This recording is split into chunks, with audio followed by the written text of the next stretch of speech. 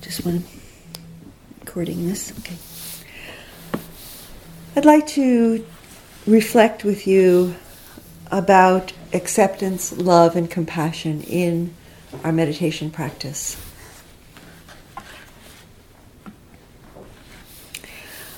I think of meditation, I've come to understand in my own practice that in meditation, I'm learning to take my seat within my own being. I'm learning to be present in myself. I'm learning to come home to myself. And so in coming to the breath, we're coming into the body, we're coming into being present in the body, and it's our first step to coming home to ourselves, to being present in ourselves rather than disconnected from ourselves.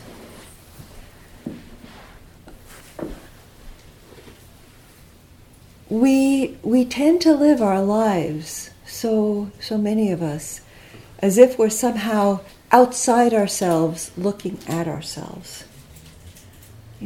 And we make an object of ourselves.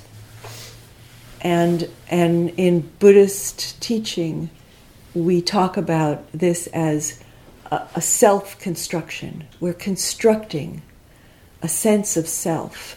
And then we're looking at ourselves as if we were looking through other people's eyes at ourselves.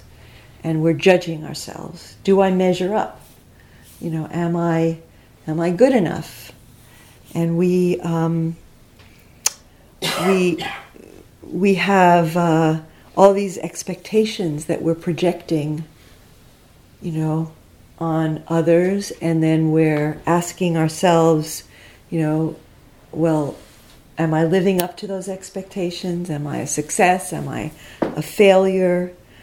And there's always this sense of anxiety and uncertainty, and we're always in a struggle to control the image and the presentation that we're making, and so we're we have all these. We may have many different self-constructions in different contexts, but we're when we're caught in these self-constructions, we are there where there's always uncertainty. We're always feeling that the ground is moving underneath us because we're not really at home in ourselves and present in ourselves and moving from a sense of being centered and grounded in who we are in this moment, in our experience, and so this process of learning to take our seat in ourselves is something. It is a process, and just bringing our attention in to the heart, the belly, the body, feeling the breath, feeling the sensation in the body. It's a really wonderful practice, and the body is such an ally in this practice of coming home to being present in the body.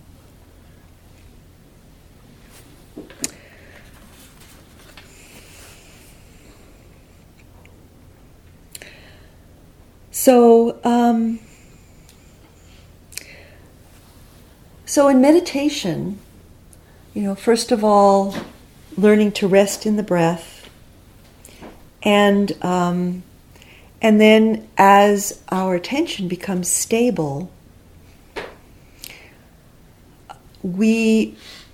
it's like there's a teacher, a Thai forest monk whose name is Ajahn Chah, and he was a teacher of Ajahn Viradamo and others of those in the Thai forest tradition. If you're familiar with that, with those monks, I always they're very present with me as I'm in Perth because they're so close. And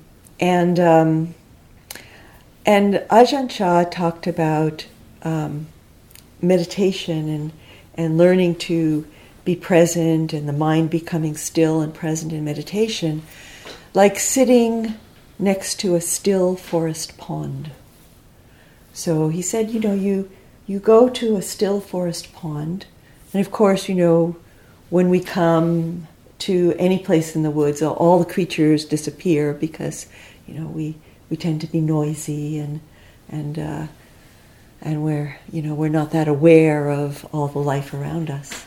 And then we sit by the pond, and we become present and open, and then so the animals may emerge from the woods because they want to drink at the pond, and we're being still enough so that we're not frightening them away.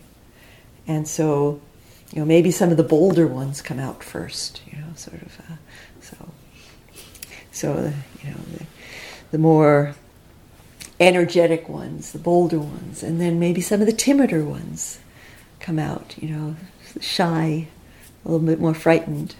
And then he said, then maybe if you're very, very still, some of the magical creatures come out. So it's like that when we sit in meditation and we learn to be present and rest in the breath. We begin to notice what's coming up in the mind. And we may notice that there's a lot of anger. We may notice that there's a lot of fear. We may notice that there's a deep grief that's happening. And what we usually do, the Buddha often would talk about the untrained disciple, so the person who's just, kind of not very aware, or maybe just beginning. We usually get caught up in that mind state, and we're driven by it. We're identified with it. It's like, I'm angry, or I'm so sad, or I really want this. And so we're identifying with that state. And we're getting caught up in it, and it's right behind us. It's driving us around. And it's pushing our actions and pushing our speech. And so our speech becomes angry speech, and our actions become angry actions. As we become aware of those energies arising within us, we actually can see them, and we can be present to them, and we can receive them. We can accept them with an attitude of love for ourselves. We can open compassionately to the pain of that anger. Anger is really, really painful. When we actually turn toward the anger and we allow ourselves to feel, what is this? Bring that mindful investigation. Well, what is this? It's like, whew, that hurts. It's painful. It's and so I was talking earlier about learning to be with what is difficult, learning to be with what is unpleasant. So we give space just to receive that anger, compassionately, and we discover something very, very important.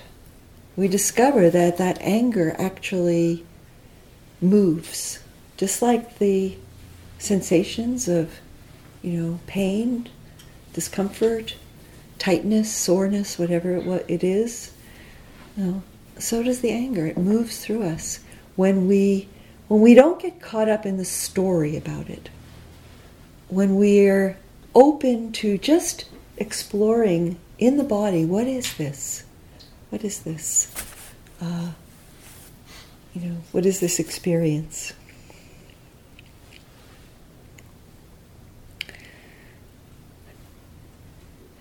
And we, what often happens is that, what often is happening is that, I mentioned earlier all these different self-constructions that we make. So one of those self-constructions maybe is being pushed or threatened. It's like,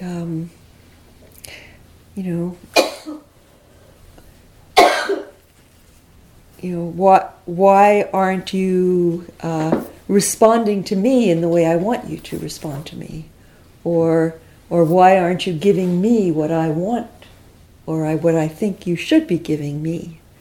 So those patterns of reactivity are often when we have when we have an idea of what we want to be happening, and it's not what's happening. And so, rather than observing, okay, what's happening right now, and can I be with this, and how can I respond, we're reacting defensively or aggressively.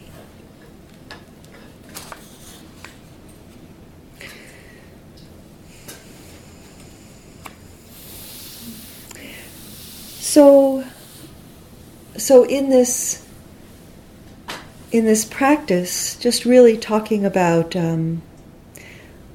acceptance and love and compassion in meditation, it's really an intrinsic part of mindfulness practice. The acceptance, the love, and the compassion, it's really intrinsic to insight practice, of which mindfulness is a very important component. So as we come home to the body, like when I first started practice, it was a long time ago. It was 40 years ago or more, and I really brought a kind of this striving attitude. I was going to kind of really get that concentration, and I was going to, just meditate through pain, and I've took some time, but I've become a bit wiser, and so just really bringing that quality of kindness, and actually finding my motivation to practice, to be to kindness toward myself, that I don't want to be caught in all this reactivity. I want to be more open-hearted. I want to be free to feel compassion for myself and compassion for others. And so I keep coming home to being present in myself, in the breath, in presence to my emotional states, in presence to simply being aware.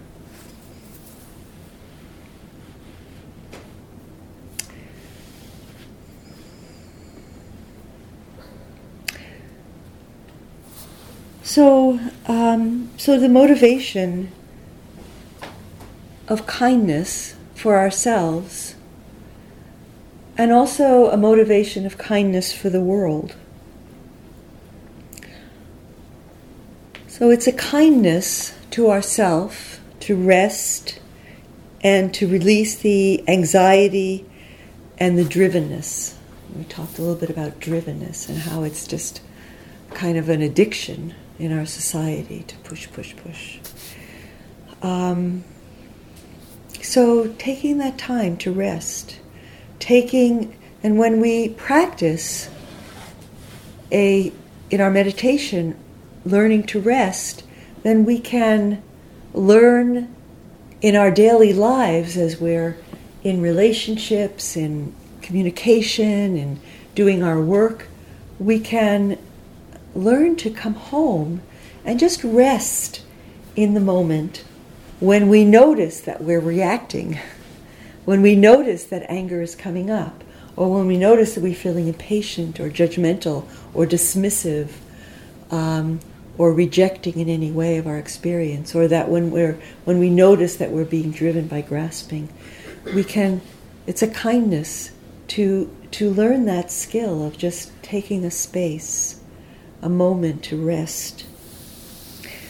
And so we can release that tension.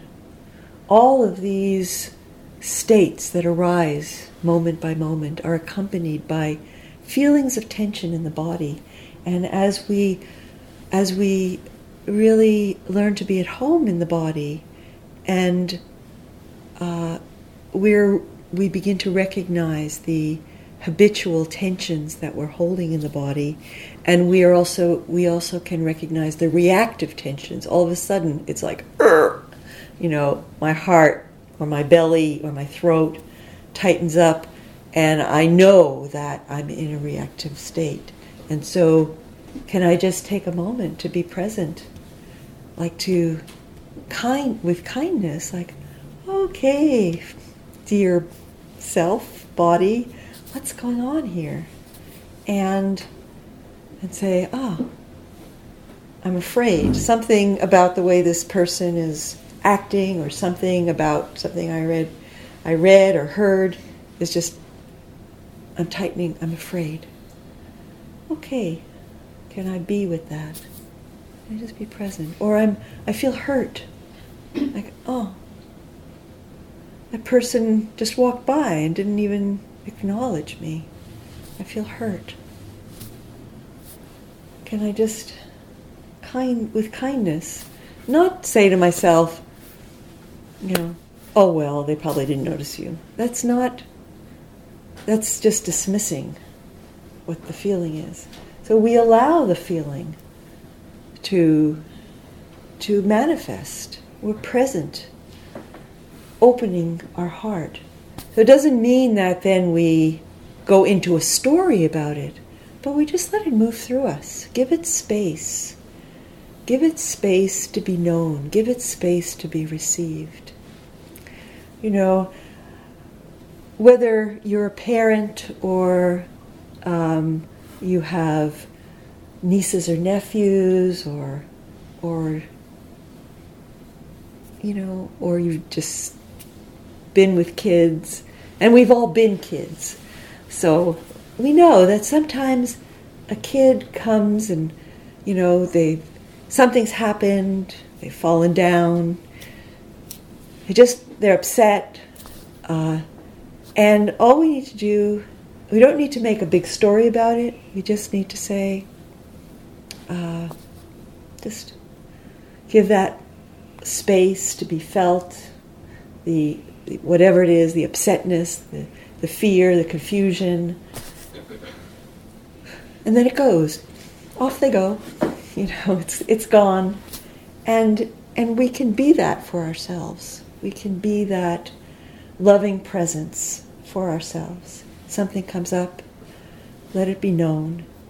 Our pain, our confusion wants to be received. An experience that I've had over the course of my years of meditation is that discovering that I'm holding in the body, deep in the body, many places of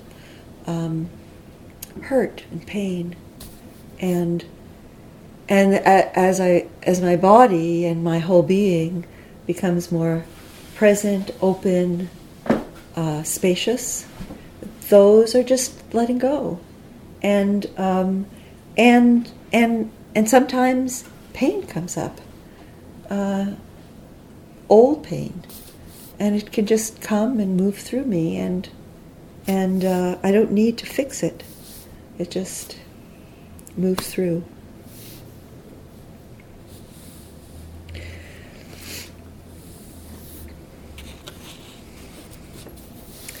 So this is how we become intimate with ourselves. This mindfulness, this capacity of the mind to be present without judgment, without needing to fix, just being present and curious and interested, a caring interest. And And so our capacity for intimacy in relationships, begins with our capacity to be intimate with ourselves, to be open and present and allowing ourselves to feel what we feel. And again, we tend to make stories about it. We tend to construct a self around it. If we can just come back to the simplicity of the presence in the body, without constructing a whole story about it, then we can see that it does move through us. And we can open to the discomfort of it and see that that too moves through us. And as we really deeply understand how experience is a process of flow, and when we don't kind of construct something around it and try to make it solid,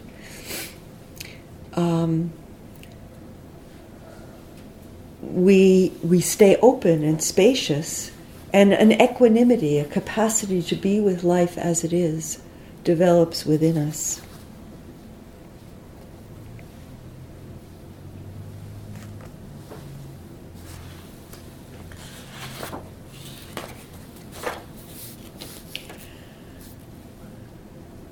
So it begins with, we begin by just developing that stability of mind, by being present in the breath. And then as we have the capacity to be with experience as it moves, we can be open to not only the pain, but of course the joy. We can be open to the joy, the love, the generosity that comes, that moves through us. Now, nobody is running away from joy. Well, maybe some people do, actually. Some people do run away from joy and love because it's not what we were trained to be open to when we were young. But most people tend to want the joy. But then that can mean trying to hold on to it. So we also need to realize that the beautiful feelings also move through us. When we can be present to what's coming up within us, whether it be joyful or whether it be painful, pleasant or painful, we develop this capacity to be open to our whole being, to all of who we are. There's a term in Jungian psychology called the shadow. So when we are open to all of who we are, we become open to our shadow, and we recognize that the image that we may hold of ourselves, of who we want to be, or what we want to project in the world is not fully who we are. I had an experience once when I was on a long retreat that was really totally mind-expanding for me. I was sitting in meditation, and when we're on retreat, or even as meditation develops in our daily lives, something may have come up in our minds 100,000 times before, and we turned our attention away from it, or we identified with it. And then all of a sudden, we see it. We're awake to it. We see it mindfully. And we say, oh, this is, and for me it was, this is judgment. It's like, I saw, wow, this mind is judging a lot. In fact, I was judging how people were doing sitting meditation. I was judging how people were doing walking meditation. I was judging how people served themselves for dinner. I was judging what clothes they were wearing. I was judging so many things. And as I recognized judging, rather than identified with the judging, I saw simultaneously how painful it was. It was really, really painful to be judging. And part of what was so painful about it was, that's not who I thought I was. I thought I was this compassionate person. Here I was a chaplain in a university. I'm a kind person. I'm a judging person. Self-construct, right? Self-construct. Kind person. So I thought, wow, judging all the time. And so I opened my heart, to the judging mind, and I saw, it's painful. It's a painful. And I went to a teacher later, and I asked, I said, how did my mind become so judging? Why did this happen? And he said, it was the best you could do with what you knew at the time. And that made a lot of sense, because there were things going on in my life.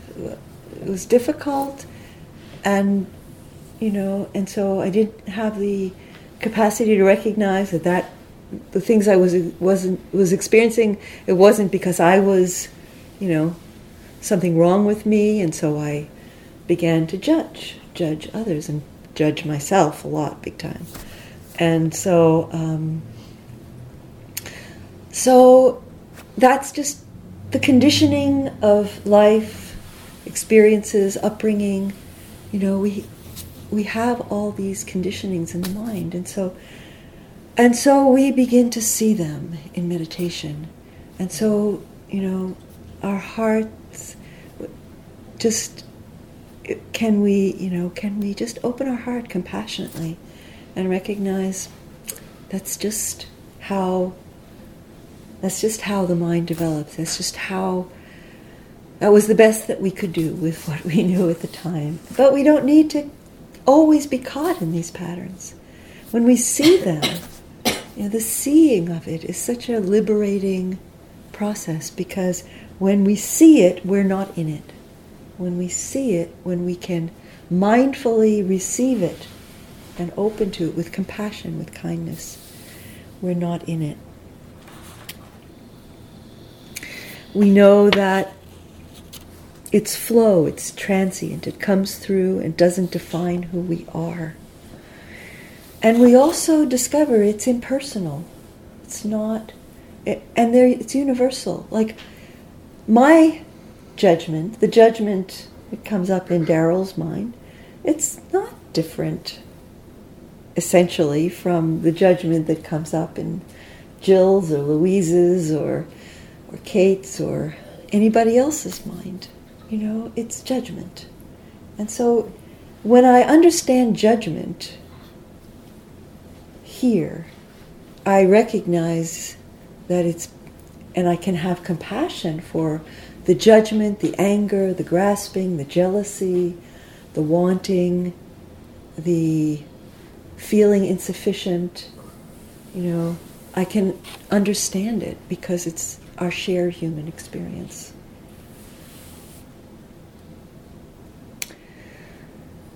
And so just to finish, to say that as we begin to recognize these patterns and we're less flooded, we're the reactivity is moving through us, we're less flooded and less hooked by our habitual behaviors, we begin to experience more space, more spaciousness of being. And the nature of that space is warmth. The nature of that space is connection. It's not an empty, void, cold, impersonal space. There's an aliveness to that space, to that awareness, to that presence. There's a connection to it.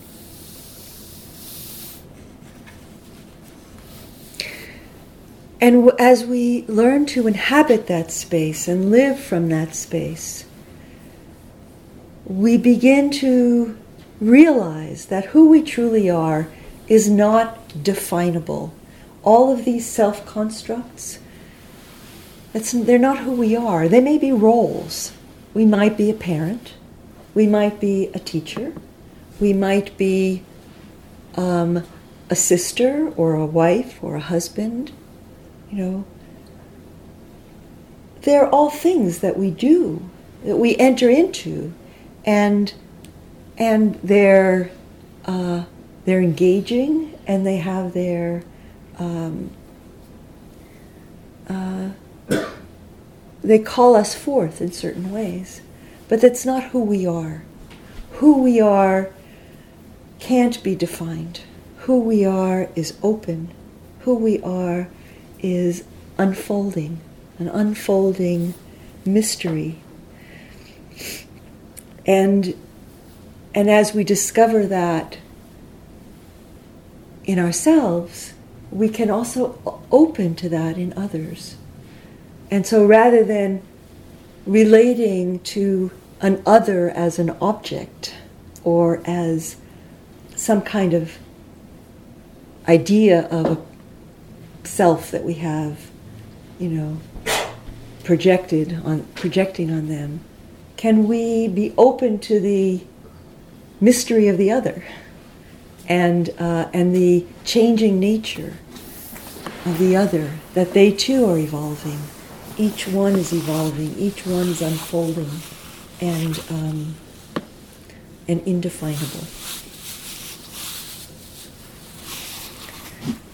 So this is the compassion of an open heart, willing to feel the pain of our own and others' suffering, and at the same time, the wisdom that comes from insight gives us the equanimity to be with it and know that it's not ultimately who we are. The mystery, the open space. Within love, it all is moving. Life is moving through that space. So I'd like to invite any response that anyone has, anything that came up for you that kind of struck you or connected with an experience perhaps, or that you have a question about, or anything at all that you'd like. I find that it's really the richness of what people, you, each one of you, the richness of the sharing is really important, I think. So.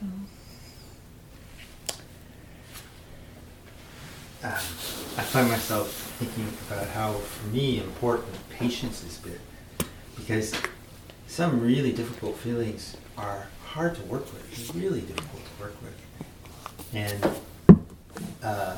it can take years. But if you're patient and if you just keep staying with the really difficult stuff, or from at least in my experience, then you find ways to work with it. But patience, that seems, and that is a kind of compassion, to be patient with yourself, and not have unreasonable expectations. Right. Yeah, patience is such an important part of the practice, for sure. Thanks. You made me see intimacy in a very different way. Intimacy with myself, and really looking at myself and accepting everything that I see. And as a condition to be very intimate with others. And it's opening up a whole world for me. Mm. Thank you. Yeah, thank you. It's I think it's, when we're disconnected from the heart, when we're closing the door to ourselves, we really can't be truly open to the other.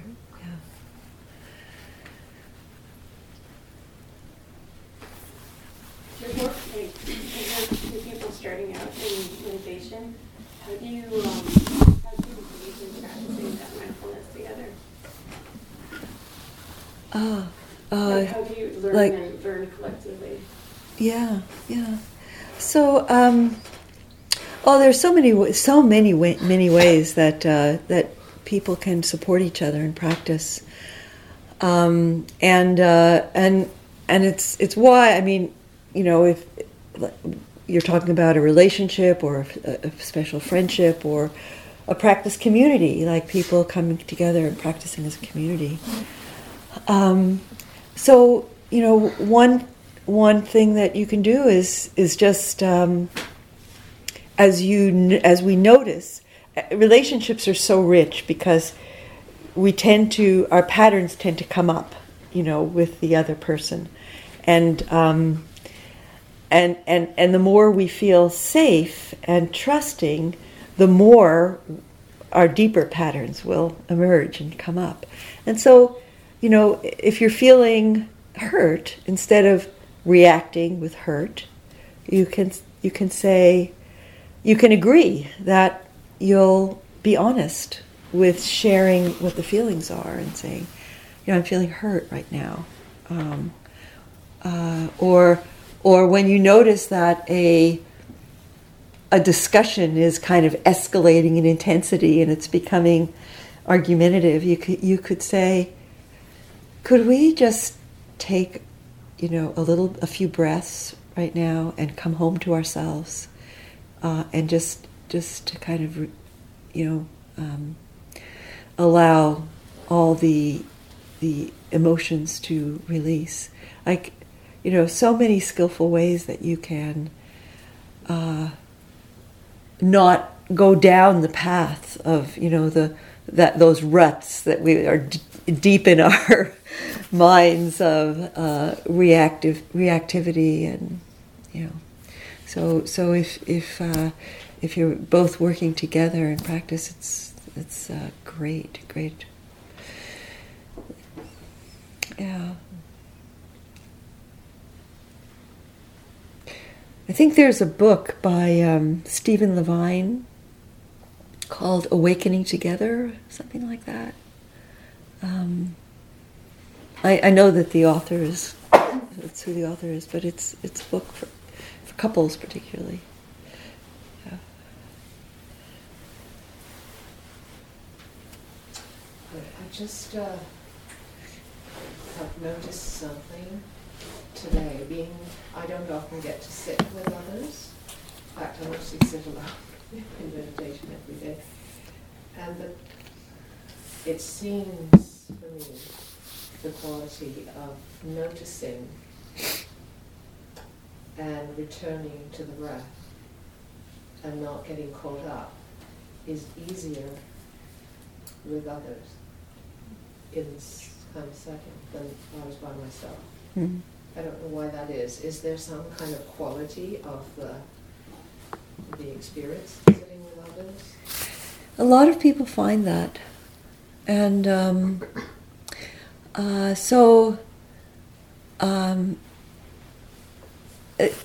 is a support in the group.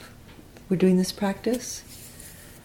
I feel there's a kind of just an energetic quality. It's hard to define, but I know that brain waves, when you go into meditation, your brain waves change, and maybe it's something that, creates something in a space as well. I don't know. But a lot of people find that, and that sitting together really nourishes them, and just even having the shared commitment, to that we're going to be here, and we're going to bring our attention together. I think it's it's a supportive friendship. Yeah. Other comments or questions?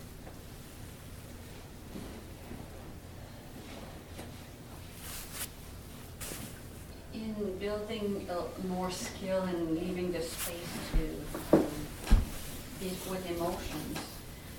find that there's some more, there's the things where, okay, this is anger, so I build the acceptance, or I got softer toward my anger, or the sadness.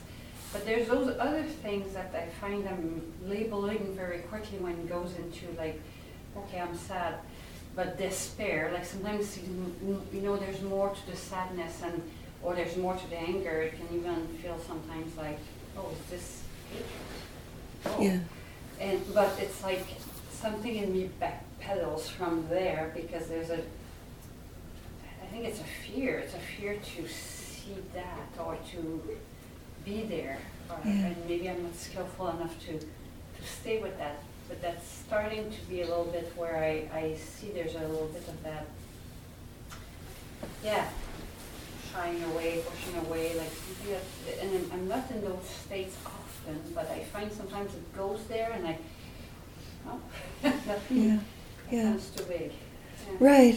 Right. So you might notice the fear, like just notice that energetic quality of pulling back, and feel that energetic quality of pulling back. And open your heart, non-judging. Yeah. The space of awareness, in which all of these emotional states, mind states are received, is it can't be overcome by these states. And there's a discourse of the Buddha in which a monk describes being mindful, being aware of states as like when you throw paint up into the air. The air is not, when mindfulness is present, when that awareness is strong, and we don't get drawn into an identification, hook. We don't get hooked by it.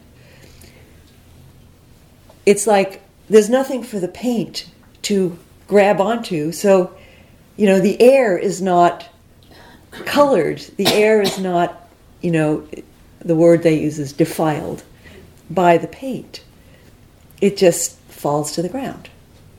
And so just knowing that, this quality of awareness, there's nothing to hold on to when we're not getting pulled in and making a story about it.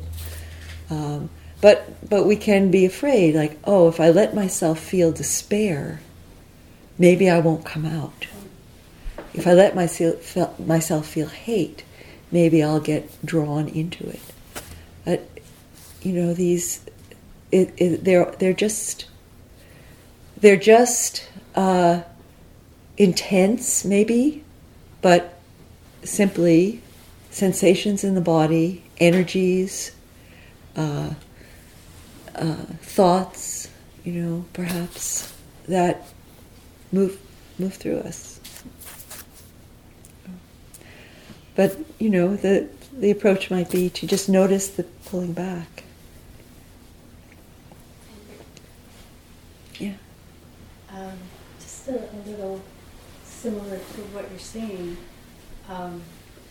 In my metta practice, my loving kindness practice, when I come to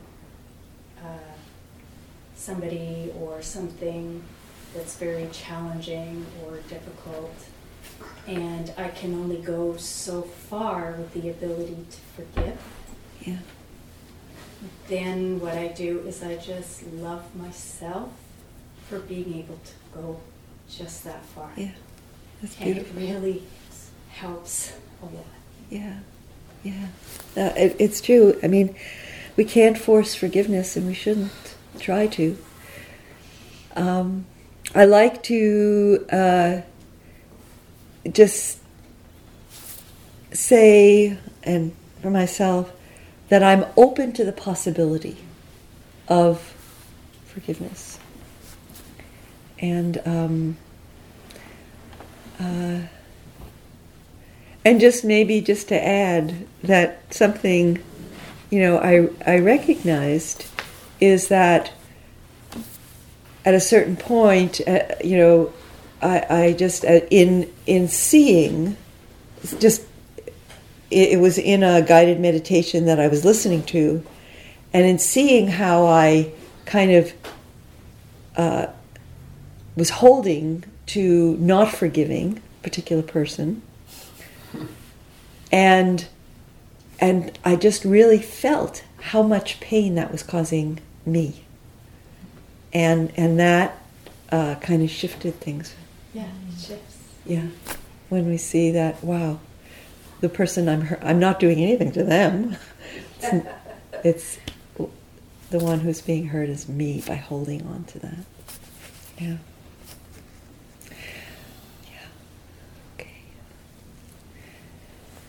Okay, so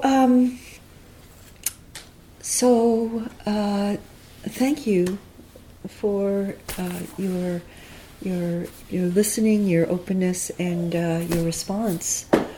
We're going to have lunch now, and so it's 1:35. So maybe if we could be back by 2:10, or be back in the hall. So.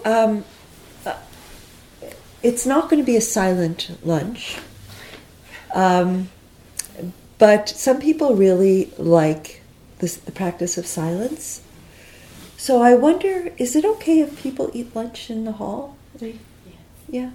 So if you want to be in silence, you eat in the hall, and then if you want, there's space, in the foyer outside. We can be outside talking, and. Do you think there's enough space for everybody? Up and down, in the up and down. Absolutely, just wherever. Yeah, we can bring a chair out if there are not enough chairs to sit. Okay. So. Enjoy your lunch. Thank you for listening. To learn how you can support the teachers and Dharma Seed, please visit dharmaseed.org/donate.